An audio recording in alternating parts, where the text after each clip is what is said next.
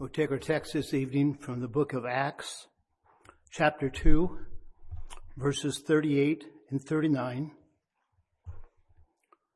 Before I read our text, I would like to do a quick object lesson, and you can all be a part of the object lesson. How many of you like to receive gifts? Raise your hand.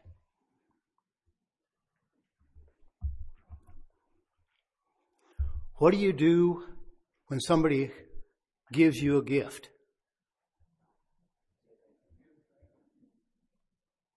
You take it, right?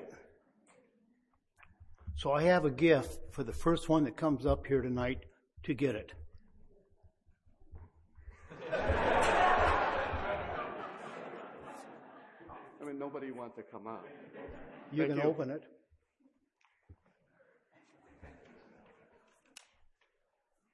What'd you get? $20. Do I give it back? Can I have it back? Yeah. No, it's yours. Thank you. You see how easy that was? All he had to do is come up and get it. You all had a chance to do that. I said I had a gift for the first one that came up to get it. I realized that was unusual. But Brother Roth got a gift because he came to receive it. So we'll look at our text. Acts 2nd chapter, verses 38 and 39. Then Peter said unto them, Repent, and be ye baptized, every one of you, in the name of Jesus Christ, for the remission of sins, and ye shall receive the gift of the Holy Ghost. For the promise is unto you and to your children, and to all that are far off, even as many as the Lord our God shall call. This is Peter preaching here, but just a short time before this sermon, there were 120 people gathered in an upper room at a prayer meeting. And they were praying. They were all saved. And through that prayer meeting, we know that each one of them had received their sanctification. And then on the day of Pentecost, they all received the baptism of the Holy Ghost. Peter got up, preached his first sermon. I read 2 verses of it. There's more to it than that. There were 3,000 people that were saved after he preached his first sermon. But we can just imagine some of the things he said in his sermon, just by what I read. Repent and be ye baptized, every one of you, in the name of Jesus, for the remission of sins, and ye shall receive the gift of the Holy Ghost. So he preached about salvation, let them know that they needed to change their lives. They were living in sin. They needed to turn about from the life they were living and serve the Lord. He preached about sanctification, which he had just received just a short time before that. But then he told them, once they're saved, once they receive their sanctification, then there was a gift for them. The gift of the Holy Spirit.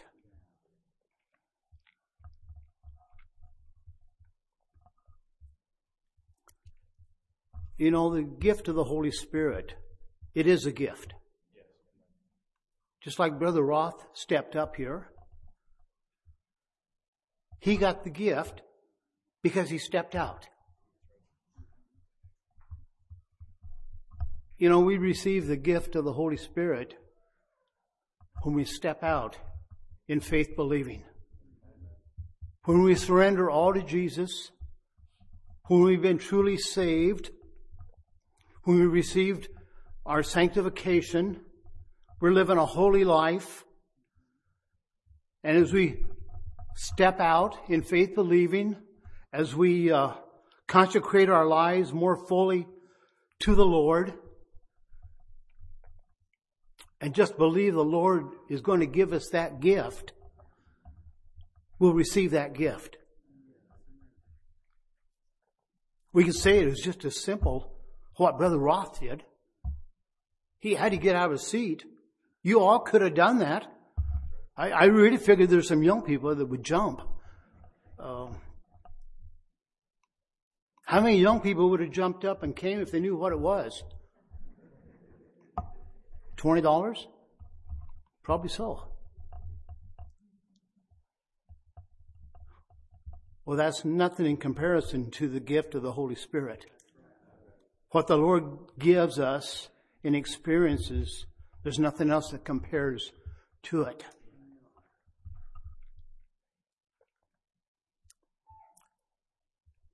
Peter said here in the 39th verse, "For the promise is unto you and to your children and to all that are afar off, even as many as the Lord our God shall call." The gift of the Holy Spirit was for the early church. They needed it. You agree with that? They needed it. For what they were going to go through, for what they were going to face, they needed the baptism in their lives. But Peter said here, for the promise. The gift of the Holy Spirit is a promise from God that He will give it to a truly sanctified individual. So He says, the promise is unto you. He was talking to the ones He was preaching to at that time. And to your children.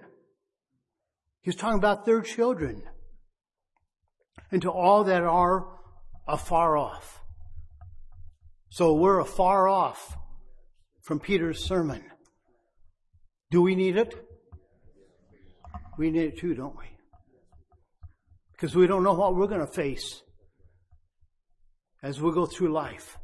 We can read about the apostles, the disciples, the early church, what they went through. They went through a lot. They gave their lives for the gospel. But they had something that carried them from day to day. And that was the gift of the Holy Spirit. We can go back to the first chapter of Acts, verses 4 and 5. This is before Jesus went back to heaven, and being assembled together with them, commanded them that they should not depart from Jerusalem, but wait for the promise of the Father, which saith he, Ye have heard of me. For John truly baptized with water, but ye shall be baptized with the Holy Ghost not many days hence. And verse 8, But ye shall receive power after that the Holy Ghost is come upon you, and ye shall be witnesses unto me both in Jerusalem and in all Judea and in Samaria and unto the uttermost part of the earth. Jesus told them, wait for the promise. It was a promise from the Father that He would send the Holy Spirit to them. They had to just wait, and they would receive.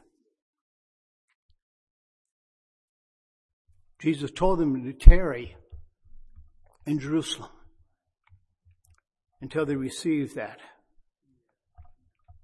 In the 24th chapter of Luke, beginning at verse 46, it says, And He said unto them, Thus it is written, and thus it behooved Christ to suffer and to rise from the dead the third day, and that repentance and remission of sins should be preached in His name among all nations, beginning at Jerusalem. And you are witnesses of these things. They witnessed that. And behold, I send the promise of my Father unto you. But tarry ye in the city of Jerusalem until ye be endued with power from on high. Here again he says, I send the promise of the Father, but tarry until ye be endued with power from on high.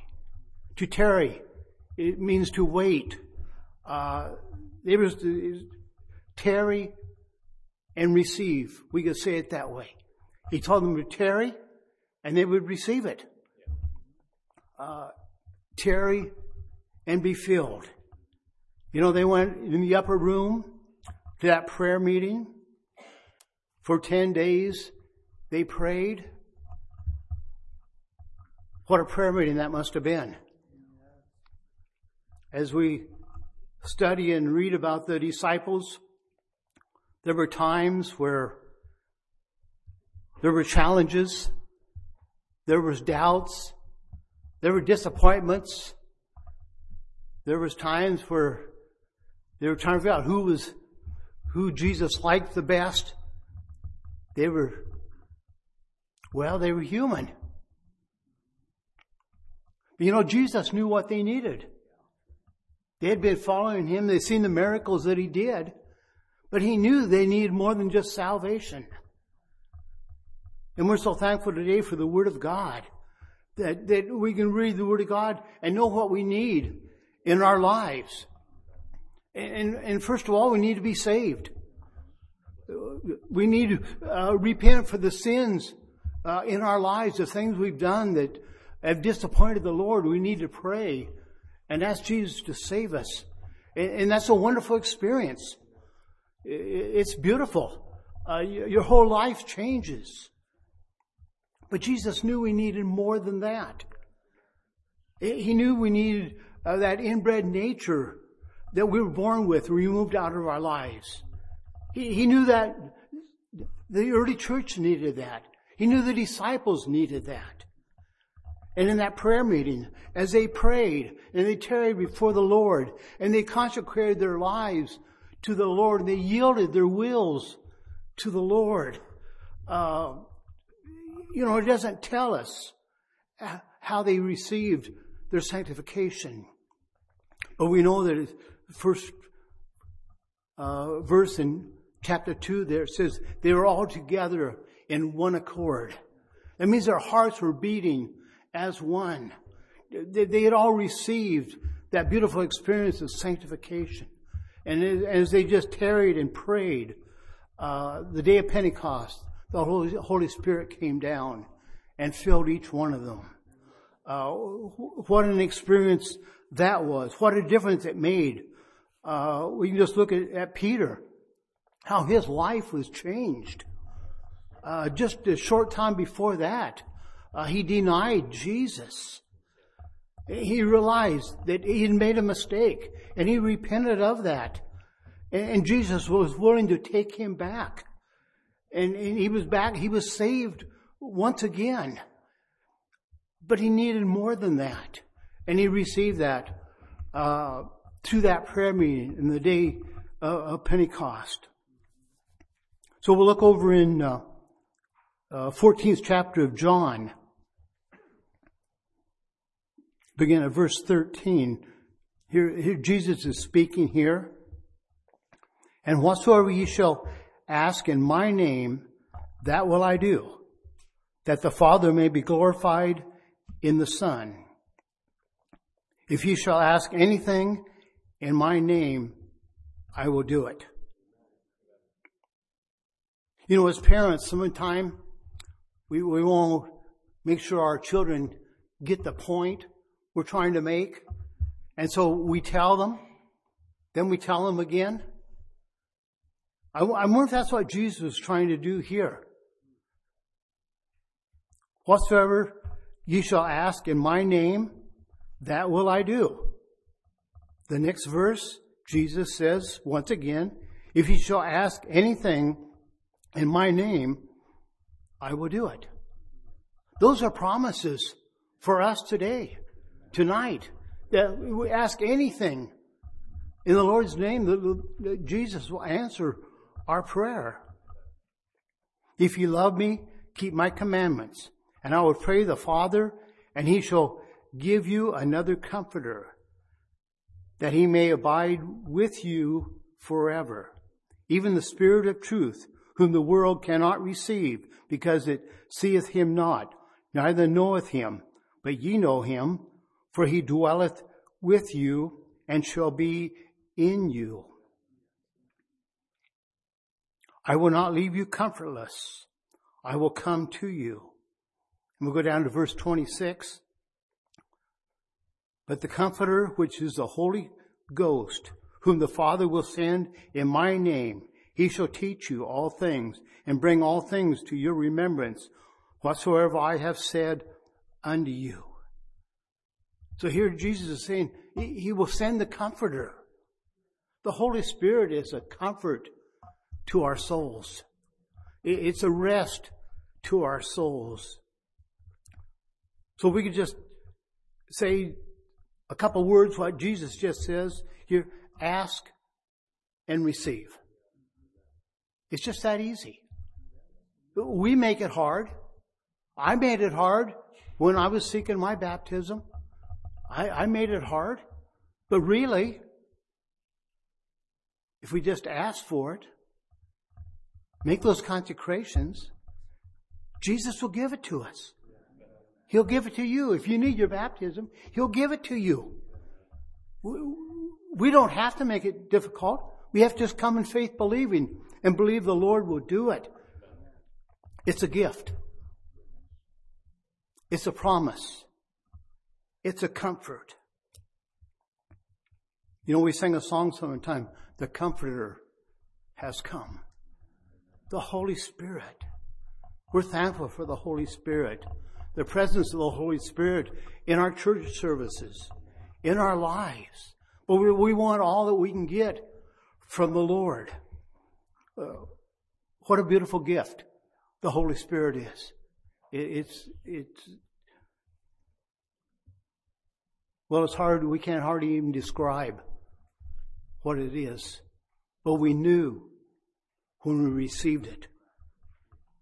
The change that took place, the difference in our lives after we received it. To have that proof of speaking in an unknown language, that's the Holy Spirit. That's the presence of God dwelling in us. We can't do that on our own, but it's a gift.